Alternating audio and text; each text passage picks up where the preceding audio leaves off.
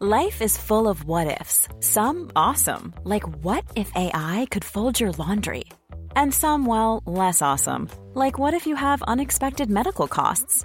United Healthcare can help get you covered with Health Protector Guard fixed indemnity insurance plans. They supplement your primary plan to help you manage out-of-pocket costs. No deductibles, no enrollment periods, and especially no more what-ifs. Visit uh1.com to find the Health Protector Guard plan for you.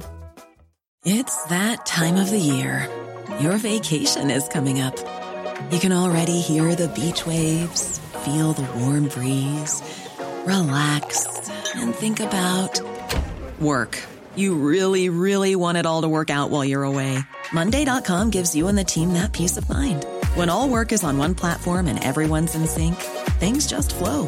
Wherever you are, tap the banner to go to Monday.com.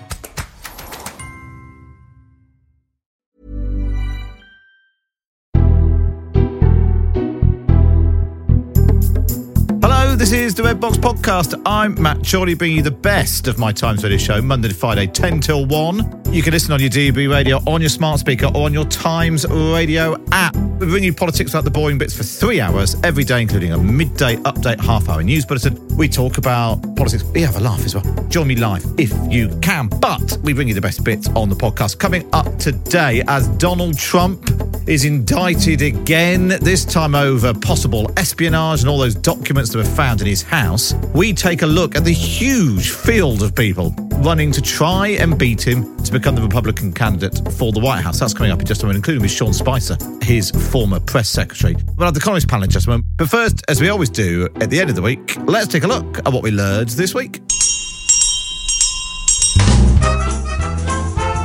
Firstly, are you okay? Yeah, I'm fine. We learned that George Eustace really struggled with Liz Truss. You always had that sense if you're trying to explain something technical and complicated to her, that she just wasn't even listening. She was just thinking about what she was going to say next. We learned that Martin Frizzell, editor of This Morning, is auditioning to be the show's chef. Do you like aubergine? Do you? Is there a toxic work environment? But do you like aubergine? Because I don't like aubergine. We learned that Lindsay Hoyle had big news that was worth delaying the start of Deputy PMQs for. I want to tell the House about the success last night of the House of Commons teams in the tug of war. We beat the House of Lords 4-0. Then we learned that Oliver Dowden's been looking at Angela Rayner's expenses. She has now purchased 2 pairs of noise-cancelling headphones on expenses. If I had to attend shadow cabinet meetings, I think I'd want to tune them out too. We learned that Tory MP Tobias Ellwood once came up with an invention worthy of Dragon's Den. My big project was the cat-friendly rocking chair. Essentially, a rocking chair you can see could be very dangerous to a cat's tail if it's in the wrong place. We learned that the COVID inquiry is going really well and the Cabinet Office position is very clear. My lady, the position is the Cabinet Office is working out its position. We learned that after previously forgetting his name, Rashid Sunak is now the Prime Minister. This week, Joe Biden forgot Rishi Sunak's job. Well, Mr. President, I just demoted you. Mr. Prime Minister, it's great to have you back. He hadn't been before. And we learned that Tees Valley Mayor Ben Houchen isn't going to answer questions about whether he'll have a gong from Boris Johnson. Well, it's like, if my mother was a bicycle, would she have a bell? And that is what we learned this week. Right, let's take a look at what's going on in the news with our Friday columnists. The columnists with Night at the Marriott, India Knight and James Marriott on Times Radio. And it's lovely on a Friday to say hello, India Knight. Hi, Matt. How are you? I'm not bad. I'm in quite a silly mood. Good. I'm going to say. And talking of silly, here's James Marriott. I was hunched on my bedroom floor with my laptop, frantically battering away at my column. All right, James, but how are you? I'm well. I have battered away at my column this week, which is always a relief to get that out of the way with. And what a column it was. In fact, look, why don't we talk about it? James? Because you wrote about how you thought modern technology is doing us more harm than good. Basically, you get too many emails. Yeah, this is the root of it. Yeah. I'm not at all a fan of all your readers trying to invent new gadgets, because I think we have too many already. My column was about how I think that an awful lot of things that were invented for us out of Silicon Valley aren't actually to make our lives any better, but actually are to profit people in Silicon Valley and often end up making our lives worse and more annoying. It came out of the new Apple VR headset, and I'm just not convinced that anybody needs virtual reality. I think normal reality is perfectly good. And then I sort of just started ranting from there, and I ended up, as I think you always do when you end up ranting about pointless technology, about email, which is just the most time-wasting, inefficient way to communicate. And as I said in the column, I think it would actually be better if we all just communicated by carrier pigeon, and I think we could get a lot more work done that way and communicate more efficiently. And you singled out in particular sort of, I think maybe this is a particular issue if you are a journalist, because once you get on somebody's lists, I discovered once I was listed as being interested in politics and health appliances or something. So I'd get sort of PRs sending over, oh, you know, you're interested in the government, but also sort of weird gadgets. And you've been offered some hair cutting scissors. Yeah, I got an email saying, as a prominent journalist in the field of health, beauty and skincare, would you like to promote these professional haircutting scissors to your readers? I mean, you listeners to Times Radio won't be able to see me, but if you look at me now, I actually do look like I'm in need of professional haircutting scissors, probably. But it's not really my area of expertise. In fact, the kind of thatch of hair on my head is proof that it's not my area of expertise, probably. Now, India, because, well, in your time, you've covered the news, you've covered beauty, you write about food. You must be inundated by terrible PR emails. It is a nightmare. They literally never stop. Hundreds of them a day about things that are only tangentially relevant or complete or just simply not relevant at all. And then people follow them up. So people say, I sent you a press release about ingrown toenails. Are you going to cover our ingrown toenail product? And you don't want to seem incredibly rude by just although I do ignore them now, but there was a time when I tried to reply to everybody saying, sorry, I don't do that anymore, or that's not my area, or please take me off your list. And they never take you off your list. And so now I block delete at the end of the day. I block delete literally hundreds of emails. And of course, in there are emails from people I do actually want to hear about. So I miss loads of stuff. It drives me nuts. It drives me crazy. I can't bear it. It ruins my life, actually. Email. I hate it. Do you know what, when we were talking about this, I think it was only earlier this week, I had an email chasing up, was I interested in the press release below? And I'm not even going to mention them because obviously then it will have worked. But they describe themselves as the world-renowned legal brothel located just outside Las Vegas, offering an unforgettable experience at his upcoming prom night extravaganza this Saturday. God. And what list have I showed an interest in, which is thought, I know what Matt Chorley wants. He wants a prom night extravaganza at a Las Vegas brothel. The solution that I think is a good one is, when occasionally you email very prominent people who are obviously getting loads of communications, and you just get an automatic out-of-office reply from some people saying, I get so many emails, it's incredibly unlikely I'll ever manage to reply to yours. Sorry. And I think that's sort of, I don't know, and that might be a way of dealing with it, just acknowledging that you're never going to reply. AI, instead of like mocking up pictures of the Pope wearing a big coat or Donald Trump being arrested, surely AI can sort your emails out. They must be able to tell. Anything which says, I'm just reaching out about an exciting new product, could be put in a separate little folder that you could look at when there's nothing on the telly. There must be a way, because I think you're right, James. You write about Slack. We've got Slack at the Times. I remember there was a great excitement of introducing Slack. Email was dead. All the communication was on Slack. I can't get head and a tail now of what on earth is going on in Slack, because everybody's now in every group, so nobody comes across anything. It's just an extra nightmare, I think. But, I mean, personally, why don't we all just go and talk to each other in person? I think surely that's got to be the answer eventually. Says the man who told me he was coming into the studio today and instead is on Zoom. Well, I know, but the guy's coming to the boiler, so I can't make it into the office. I'd forgotten about that. Can't you fix the boiler, James? You've always struck me as a man who's quite handy. I think I would make the boiler much, much worse than it already is.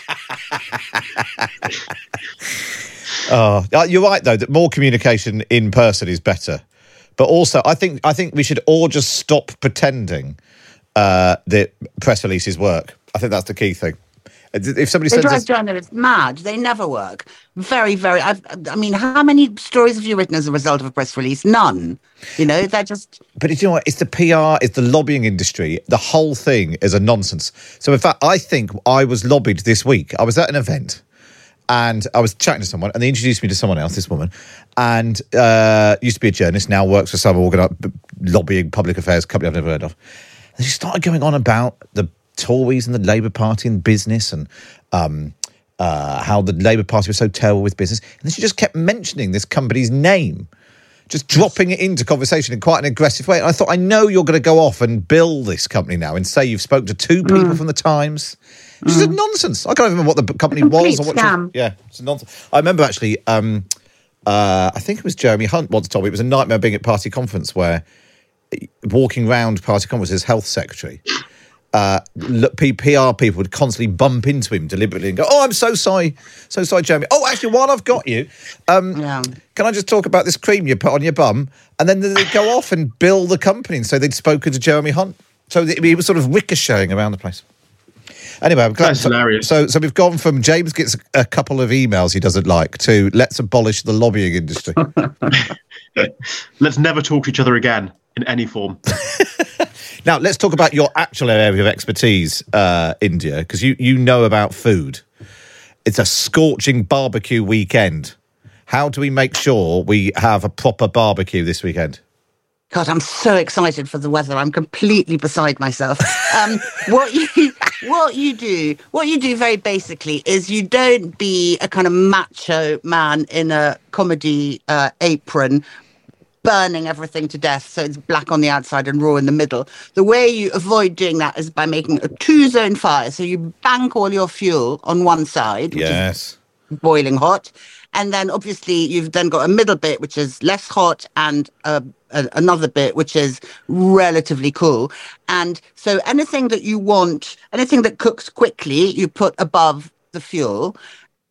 Anything like a whole chicken, which is very nice in a barbecue, that's going to take longer, you put in the middle bit. And anything that you want to kind of effectively slow cook, you put in the cooler bit. And then everything is cooked properly and you don't have to eat incinerated sausages.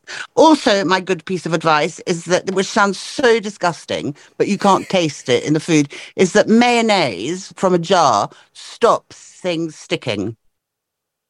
You need a very clean grill to stop things sticking. Oh, but if you cover the grill in mayonnaise.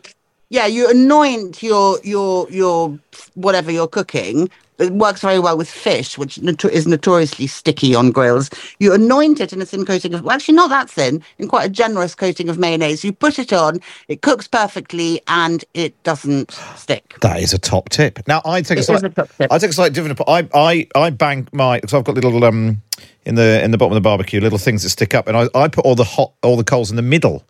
Up through the middle, and then put everything around the outside. Because I've got one of those round barbecues, everything around the outside, and the lid. Very good. The lid is king. Oh, the lid is so important because then you've just got a nice oven, and it cooks. Yeah, cooks lovely. Yeah, James, the lid turns everything into an oven. The lid, you must have a lid, James, unless you're being all like cavemanish and just like cooking a hunk of meat on an open flame. But lids are brilliant. Do you know what, honestly, it was the highlight of this year for me. Last weekend, we have our annual barbecue in our house. It started as a housewarming 10 years ago and did the same thing. And this year, I'd got the whole thing, the coals in the thing that stands on the vertical thing, and you fill it up with coals, and I lit it. The starter, which is brilliant. The starter, chimney thing, and I lit it. Yeah. It lit in one go. The whole thing went up. It burnt. Tipped them out, lovely. At no point did I have a group of blokes standing around going, "Oh no, I'll tell you what you want to do. You probably want to put a bit of petrol on that. Oh, you don't want to do that. Oh, it's got out." Yeah, there's none of that. James, where were you? My sense is you're not a big barbecuer. No, I'm not. But I would have a banana wrapped in foil and stuffed with chocolate buttons. We tried to do that, and it was an absolute disaster. I think it was too hot. What happened? It was sort of too hot, and the chocolate sort of turned to little fossils. It sort of didn't melt. It went straight disgusting. Well, I'm glad I wasn't invited to your annual barbecue extravaganza in that case. Yeah, it's a non-work, but by and large, it's a non-work event. But maybe you can come for a barbecue after we go 10-pin bowling. Yes, I can't remember. What was it? You mentioned this last week. What was it? Why did I promise you a trip tenpin bowling? I kind of told me live on air that me, you, India, and Danny Finkelstein were all going to go tenpin bowling and have pizza. And I've been dreaming of it ever since. Right. Can we make it happen, please? Yeah, okay. Well, let's get that. That's content. I don't know how we make that work on the tenpin bowling on the radio, but we've made worse things work on the radio. Now, let's turn our attention to a large seaweed barrier on Weymouth Beach, which has left people unwilling to visit. The council's refusing to remove it, even though it keeps the kelp is rotting and really smells. You fancy going there, James? Well, I do sympathise with this problem. I grew up by the coast in Whitley Bay. And of course, which is why you've had that very strong Geordie accent that we've talked about before. Why but the seaweed can be properly disgusting. And when you get flies, when it's hot and the flies buzzing everywhere, and it's James. I mean, it's kind of silly enough to start with. You've gone from being a Geordie to being a robot. We'll try and get you back in a second. Let's speak to Times science editor Tom Whipple, who's going to explain why it smells.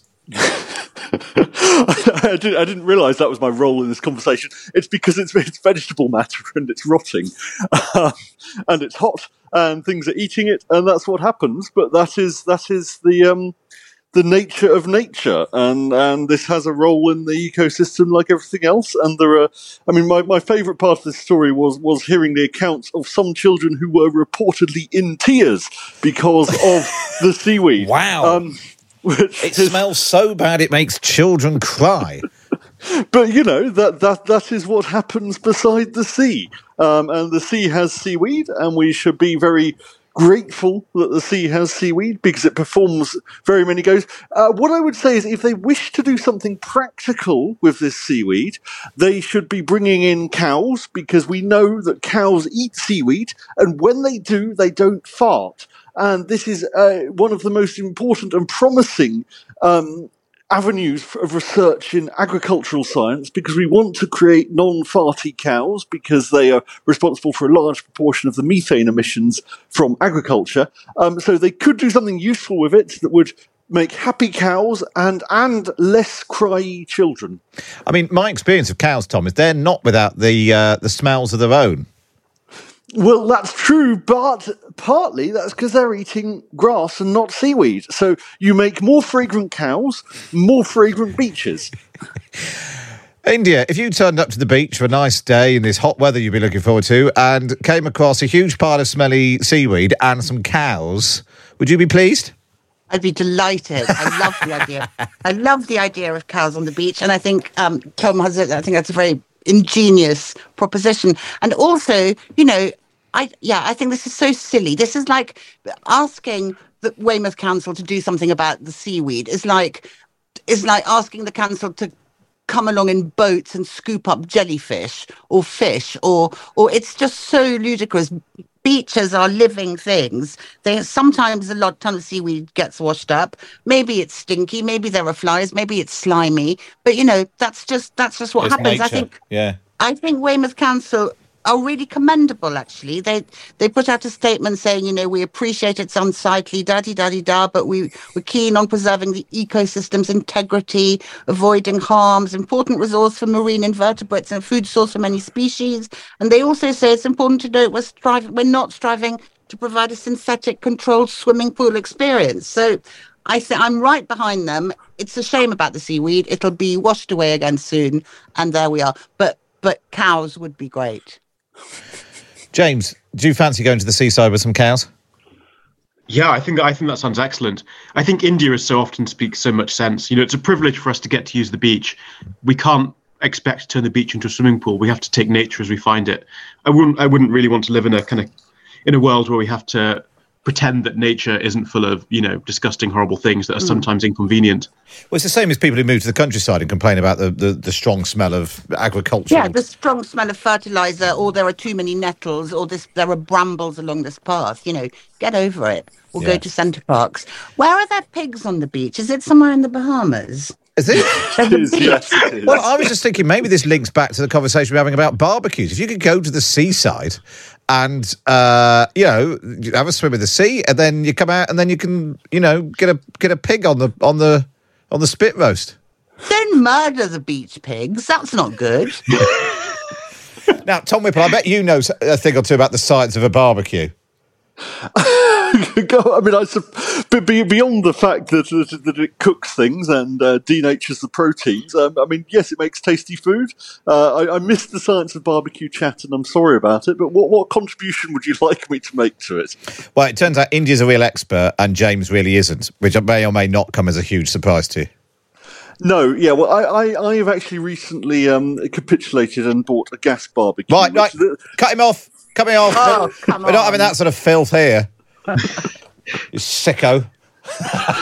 Well, no, I sort of agree, but the closer you get to just having a cooker outside, the more absurd you can the whole experience feels. But then you have got a cooker inside, so the whole experience is manifestly absurd anyway. India Knight, James Marriott and Tom Whipple there, and of course you can read them all in the Times every week. Just get yourself a subscription. Go to thetimes.co.uk/Times Red Box. Up next, can anyone or anything stop Donald Trump?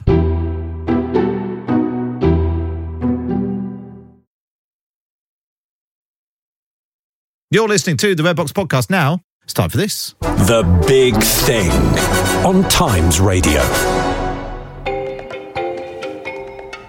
So I just want to tell you, I'm an innocent man. I did nothing wrong. And we will fight this out just like we've been fighting for 7 years. It would be wonderful if we could devote our full time to making America great again. I'm innocent, and we will prove that very, very soundly and hopefully very quickly. Thank you very much. Oh, my God. Yep, he's in trouble again.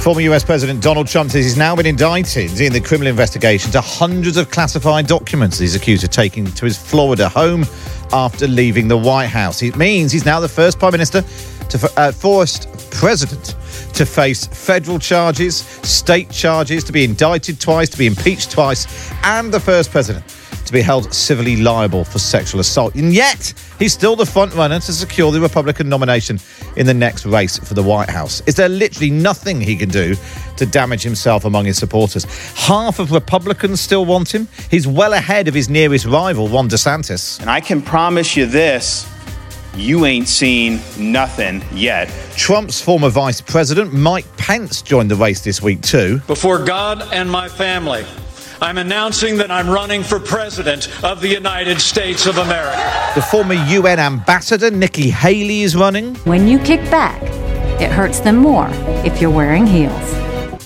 There are about a dozen of them all together in the running. So today we ask, can any candidate or any court case stop a rerun of 2020? Well, this week, the race for the White House has really heated up. We've got Donald Trump facing a fresh legal battle that will probably only galvanise his base. We know that Joe Biden is running again at the ripe old age of 80, even if he now struggles with remembering what it is that Rishi Sunak does. Well, Mr. President, I just demoted you, Mr. Prime Minister. It's great to have you back.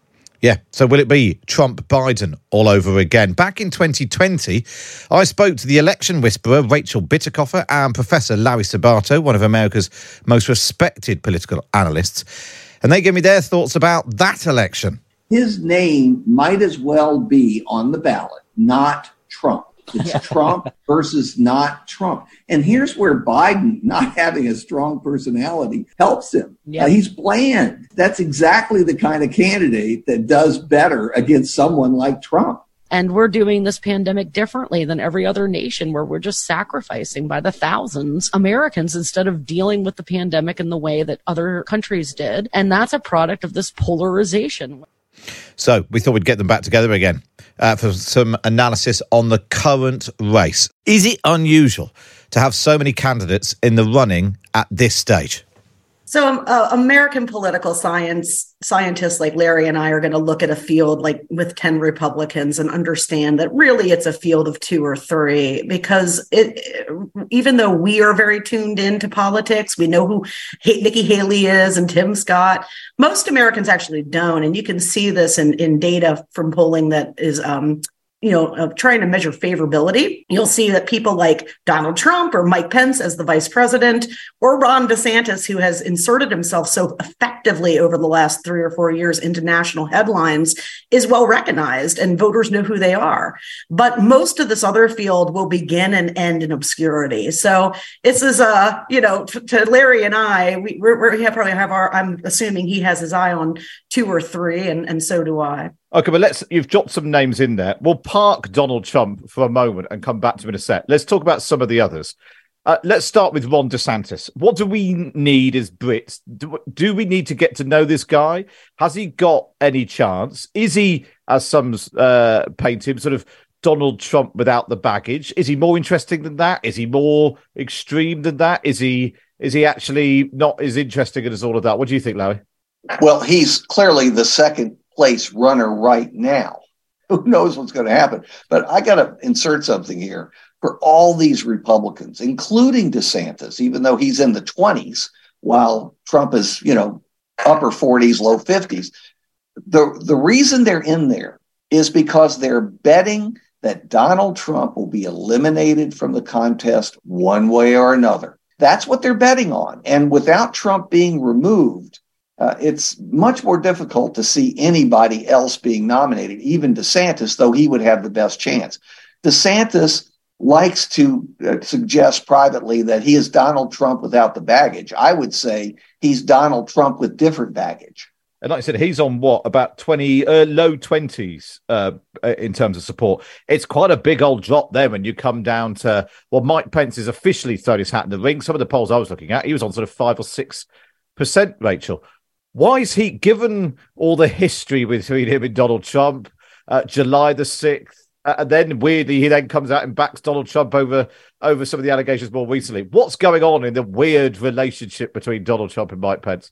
Yeah, I mean, Pence is sensing a weakness. Let me think about it. Yes, it is one thing for voters to hypothetically say, no matter what happens with Donald Trump, I'm going to stick with him, right? But if we fast forward into the fall of 2023, as the primary calendar starts to become imminent, if Donald Trump is charged with something so severe as espionage, charges, then he's going to start to feel very risky to people. And both Pence and DeSantis are gambling or counting on the fact that once those voters do become risk adverse, they will need somewhere to go. And the place that they should go is either going to be under Pence's regime, which is very evangelical culture war, but evangelical Christian based, or DeSantis, who's really taken this mantle of war on woke and defined his entire presidential run upon it. His slogan is Florida's where woke goes to die, that he's going to make America Florida.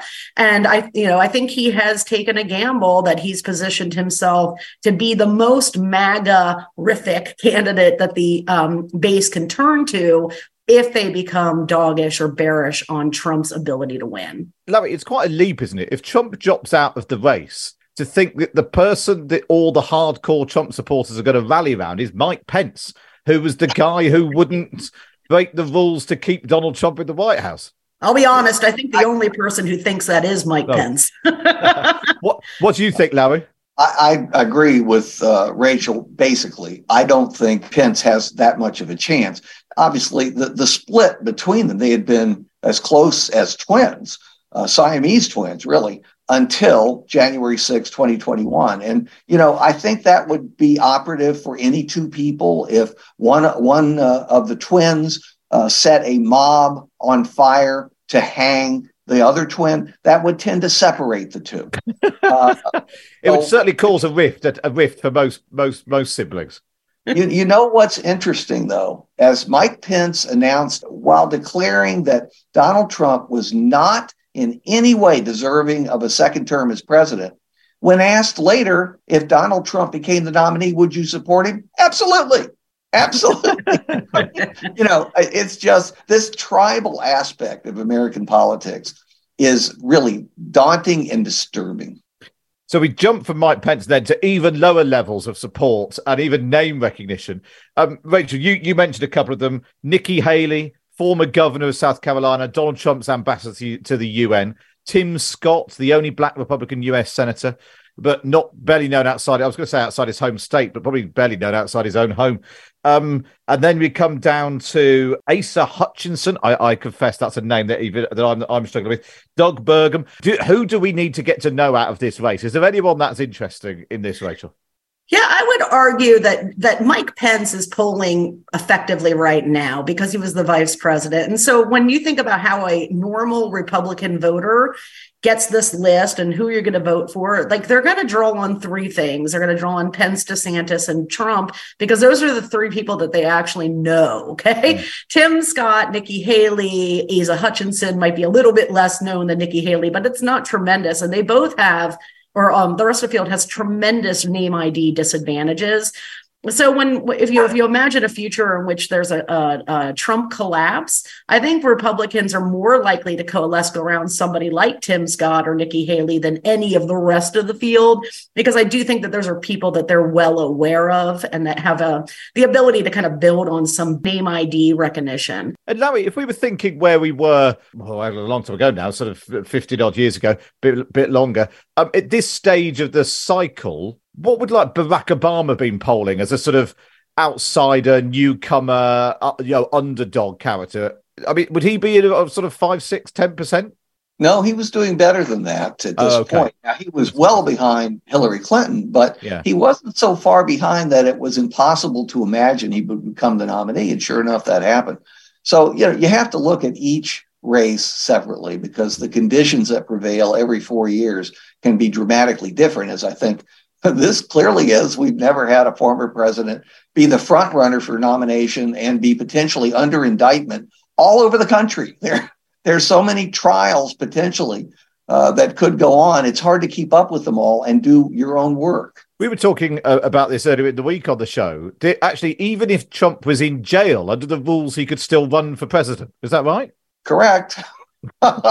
Yes, we've had mayors, we've had members of Congress who've been in jail for different durations, maybe a year or so, and they continue to serve and continue to be popular in their constituencies. Why? It's just like Trump. They rally around somebody they think is being picked on by the establishment, by the elites, and they're going to show them by continuing to support criminals. So looking across this whole field then, given everything that's been lined up against Donald Trump, actually at the election last time around when he won and then again when he lost, and everything that's been piled on him ever since, he's still got the support of half of Republicans this far out. Presumably lots of these 1s and 2s and 3s and 4s drop out and they may well swing it behind Donald Trump. Is there any path to stopping him becoming the candidate, Rachel?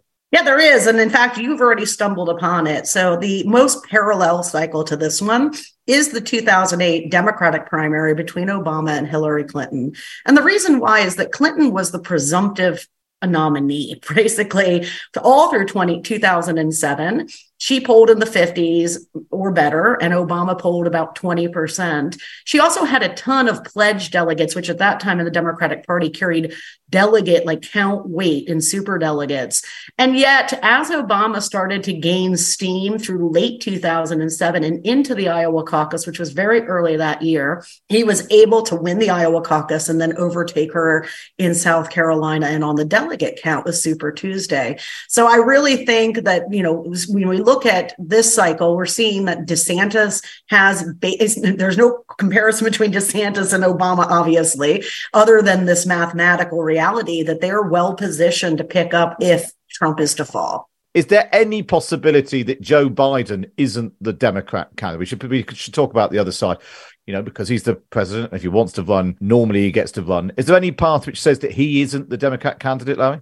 Health. If he has a serious health problem, then he would have to step aside. He would step aside, or certainly his wife, the first lady, would encourage him to step aside. And then you'd either have the vice president, Kamala Harris, or some other prominent Democrat step in, or maybe there would be a contest. But barring a health difficulty, you're certainly not going to see Biden lose to Robert F. Kennedy Jr., who's a bit of a nutter, or Marianne Williamson, who's a bit of a nutter. Those are the only two other candidates.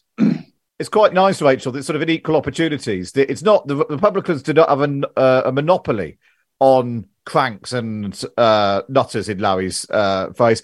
Robert Kennedy Jr. Brits will think, oh, it's a Kennedy who'll be just like JFK. He sounds nice. And he's essentially an anti-vax crank. Is that fair? Right. I was going to say, yes, there's always extremism in both parties. The issue is that in the Democratic Party, you see people like Robert F. Kennedy Jr., an anti-vax conspiracy theorist, and Marianne Williamson, who's like a new age Hollywood star.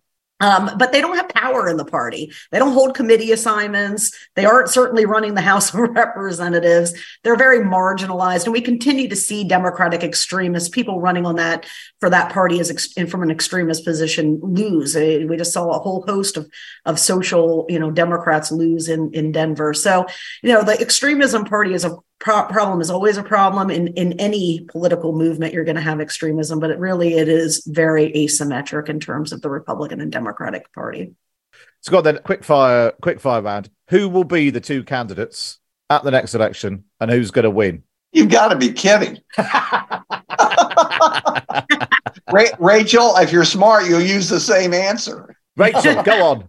I mean, it's hard to say, right? But I think that it's going to probably come down to a DeSantis and Biden matchup. And I think that DeSantis is a much more formidable candidate than Trump. If I am just trying to win, then I want Trump to be the nominee. I mean, people think, oh, well, they said he was unelectable in 2016. Well, it's a different kind of unelectability when you have espionage charges, right? Yeah. But ultimately, I think DeSantis is a stronger candidate. I think that the base is going to need an exit ramp. I don't think anyone is adequately prepared one other than DeSantis. So I think the odds are pretty good it will be him. And it will be a very competitive race. There you are. You see, Larry, that's how you answer the question.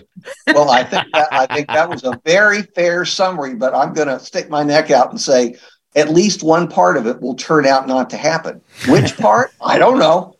Larry Sabato there. Professor Larry Sabato, founder director of the University of Virginia's Centre for Politics, and the election analyst and political strategist Rachel Bitterkoffer. Well, overnight we got the news that Donald Trump's been indicted in the criminal investigation into how hundreds of classified documents ended up in his Florida home after he left the White House. Sean Spicer was the first of 4 White House press secretaries under Donald Trump. He ended up being there for just 6 months, but he remains a fan. Look, if I had to put money on a candidate right now, I think Donald Trump, by all stretches of the imagination, is the only viable candidate at this point. There's some X factors and a lot of time to go. But I think when you look at what it takes to become the nominee, it's about accumulating the requisite number of delegates. And right now, Trump has a massive advantage on that. Can you try and explain to our slightly skeptical listeners in the UK, Sean, how is that possible? The guy who orchestrated the riot on the Capitol, the guy who won't accept the result, the guy who tried to overturn the result, the guy who's got all these legal cases against him. How is it possible that he's still the front runner to be the Republicans' candidate? Well, I think there's 2 questions you're asking, Matt. One is, first, how is it possible? One is, in the way the system works is that primarily you go through a bunch of the early states, then we go to a Super Tuesday. So you look at Iowa's going to be the first state, then New Hampshire, Nevada, South Carolina. If you win those first 4 states, it's almost impossible for somebody to catch up. Now, I'm not saying he's going to win all 4, but right now he's got a lead of anywhere from 20 to 35, 40 points in each of those early states. We've got plenty of time between now and next, January and February for somebody to make a run at him. But if you're this far out and you've got that kind of a lead over 50%, meaning it's not a plurality, you've got a majority of the voters in those states, then I think that says it. To the broader point of your question, I think what a lot of people forget who aren't conservative grassroots voters is that Trump came to office and a lot of people were very skeptical of his credentials. He had been a former Democrat. He had voiced support for a lot of liberal causes, but he became probably one of the greatest conservative leaders in terms of achievements that the movement's ever seen. 3 Supreme Court justices that stood up for life. Building the border wall, being strong against immigration, renegotiating trade deals that he didn't think were fair, cutting taxes. I mean, these are all things that had been part of conservative orthodoxy. And for a lot of conservatives, for years been told, well, here's why we can't do something. Trump got it all done in 4 years. And a lot of them are saying, well, if he got that done in 4, I'm willing to overlook a lot to get 4 more years of that. It does seem like one of the great sort of paradoxes in a way of Donald Trump. He achieved things, permanent things, which, lots of people pass through politics. They don't ever sort of achieve anything in their name, whether it's domestically or tilting the US approach to China, some of what he did on the world stage. But it's interesting that there is that split between the people who can only see the good and the people who can only see the bad. There doesn't seem to be much overlap. That's right. I mean, we've definitely become a very, very polarized nation. But I think what's helping Trump is the contrast, right? You look at the economy. When Trump left office, inflation was about 1%. It's reached record levels here in the United States, which makes us feel everything. We've had people flowing over our southern border, people who are on the terrorist watch list coming into the country. I mean, the levels of illegal immigration has hit epic proportions. You've seen a culture shift that I've never seen in my lifetime occur in this kind of quickness. You look at foreign policy, you mentioned it. You realize Putin didn't invade or annex another country for the first time in a presidency since Putin came onto the world stage. You look at North Korea, Iran, China. Gosh, I apologize to Japan. Yeah. But you look at all these countries being much more provocative. We are a much more unstable nation since Trump left office. So Joe Biden, the guy who came to office claiming to be the healer, the uniter, the person who had the foreign policy experience to build back relationships, has gone completely in the opposite way. And for a lot of Americans on a daily basis, they watch Biden and they don't think he's up to the job because of how old he is and whatever. And it's not like he's passing the torch to the next generation as he said he would as a candidate. So I think for those reasons, I think a lot of people wrongly focus on style versus than the substance, because if you look objectively at Trump versus Biden, I think that even some skeptics are willing to concede that Trump actually had the country moving in a much better direction. They just may not have liked him personally or stylistically. How does it make you feel as an American and a Democrat, sort of with a small d Democrat, that someone like Donald Trump could become president, behave in the way that he did, leave office in the manner that he did, and still be a favorite to return there? And what does that tell you about the state of America, the state of democracy in America? So there's 2 things that come to mind. Number one, we've had a lot of great orators and campaigners who have sought or become president. I mean, I think Barack Obama, regardless of what you might think of him, was an excellent at giving speeches, and he was an excellent orator. He could go out and captivate an audience and get them to buy in. The whole notion of hope when he first ran, a lot of people bought into it. And I think he was a disaster as a president in terms of the policies. Even for a lot of conservatives, I worked in the Bush administration. I have a lot of admiration for George W. Bush. But, in terms of some of the deals that he cut, I don't know that they were the most conservative. He expanded government in a lot of ways that I don't wholly agree with. Now, does that mean he's a bad person? No. But I think that when you're asking, and this gets back to the question of, what do you think? I think the question sort of comes down, do you want a lot of rhetoric or do you want results? Because at the end of the day, it is a continuum. You can get the rhetoric and not like the results. I mean, Joe Biden came in saying he was going to be the unifier. He was going to care about people who didn't vote for him as much as he has. That's completely not true. He has, on a variety of topics, misled the country. And so the question is, do you want the happy talk or do you want results? And I think, in a perfect world, I would say we would love both, but that's not how the world works. And I think it's like when people say, well, if you were 6'10", would you play basketball for a living? And if that's great, but we don't have those choices. We're given certain choices, and certain people have flaws and accomplishments and things that make them great attributes. So you have to make a choice as to what your priorities are. You mentioned you didn't think George W. Bush was a bad person. Do you think Donald Trump's a bad person? No, I think do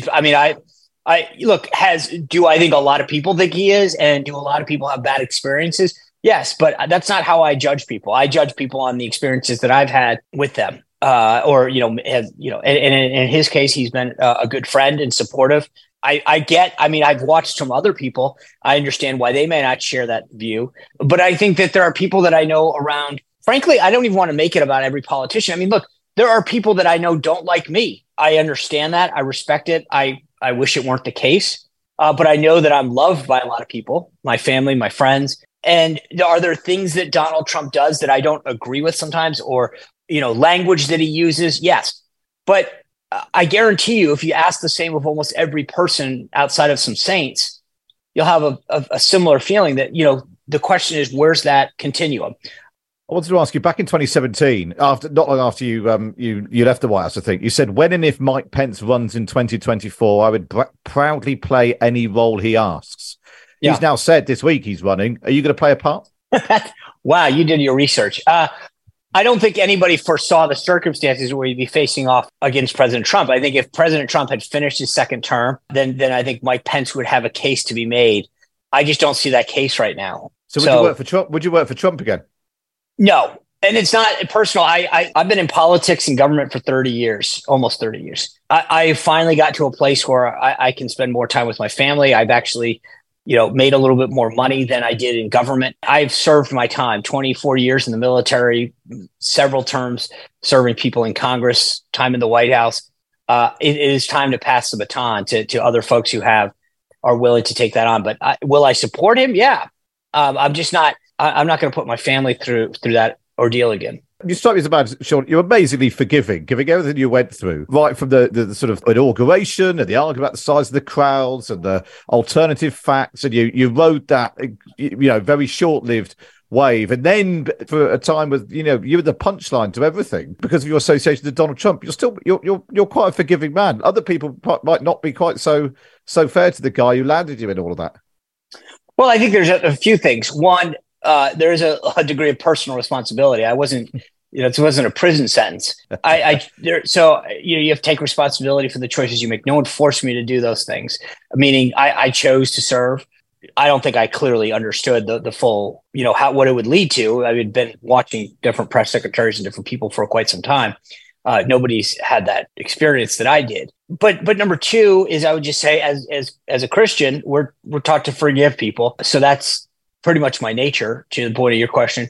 And number three is, I would just say that there's more to a lot of the stories than a lot of people are willing to accept. And I've written a book called The Briefing where I try to lay out a lot of that, because I don't think people want to believe how certain events occurred. Sometimes there's, more truth than not, but a lot of these stories that have made for great folklore are not based entirely in fact. And I think the problem is, and no, but and that's why I'm saying that I think people go, how did you forget? It's like, well, if they weren't the ones responsible for the incident or the event, then it's hard to blame them for something. But I think that there is a media narrative that somehow wants to put the blame on Donald Trump for everything that went wrong, when, there are people I do blame for certain things.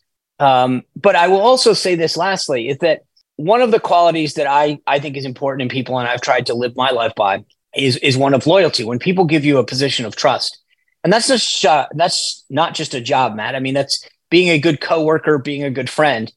If you betray that trust and that loyalty, then I think then you're not particularly a person that I would want to hang out with.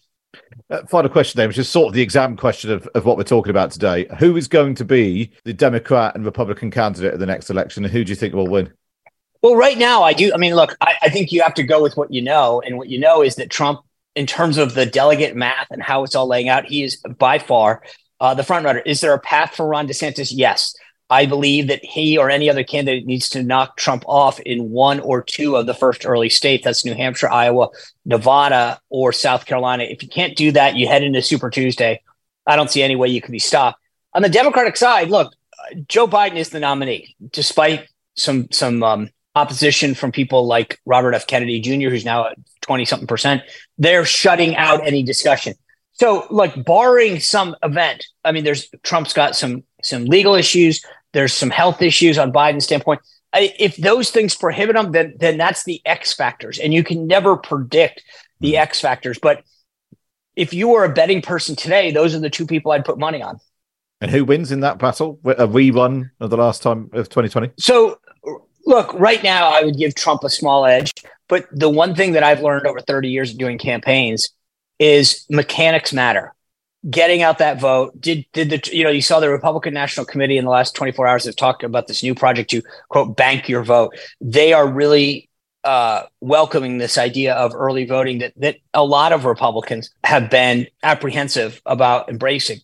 I don't particularly like it, meaning I'm a same day voter kind of guy, but I understand that if we're going to win, we have to adapt. Yeah. So the question is, mechanically, look, if you go back over several cycles, we are running close elections when in terms of electoral votes and what it takes in each of these states. I mean, 2016, I think Michigan was 10,000 votes.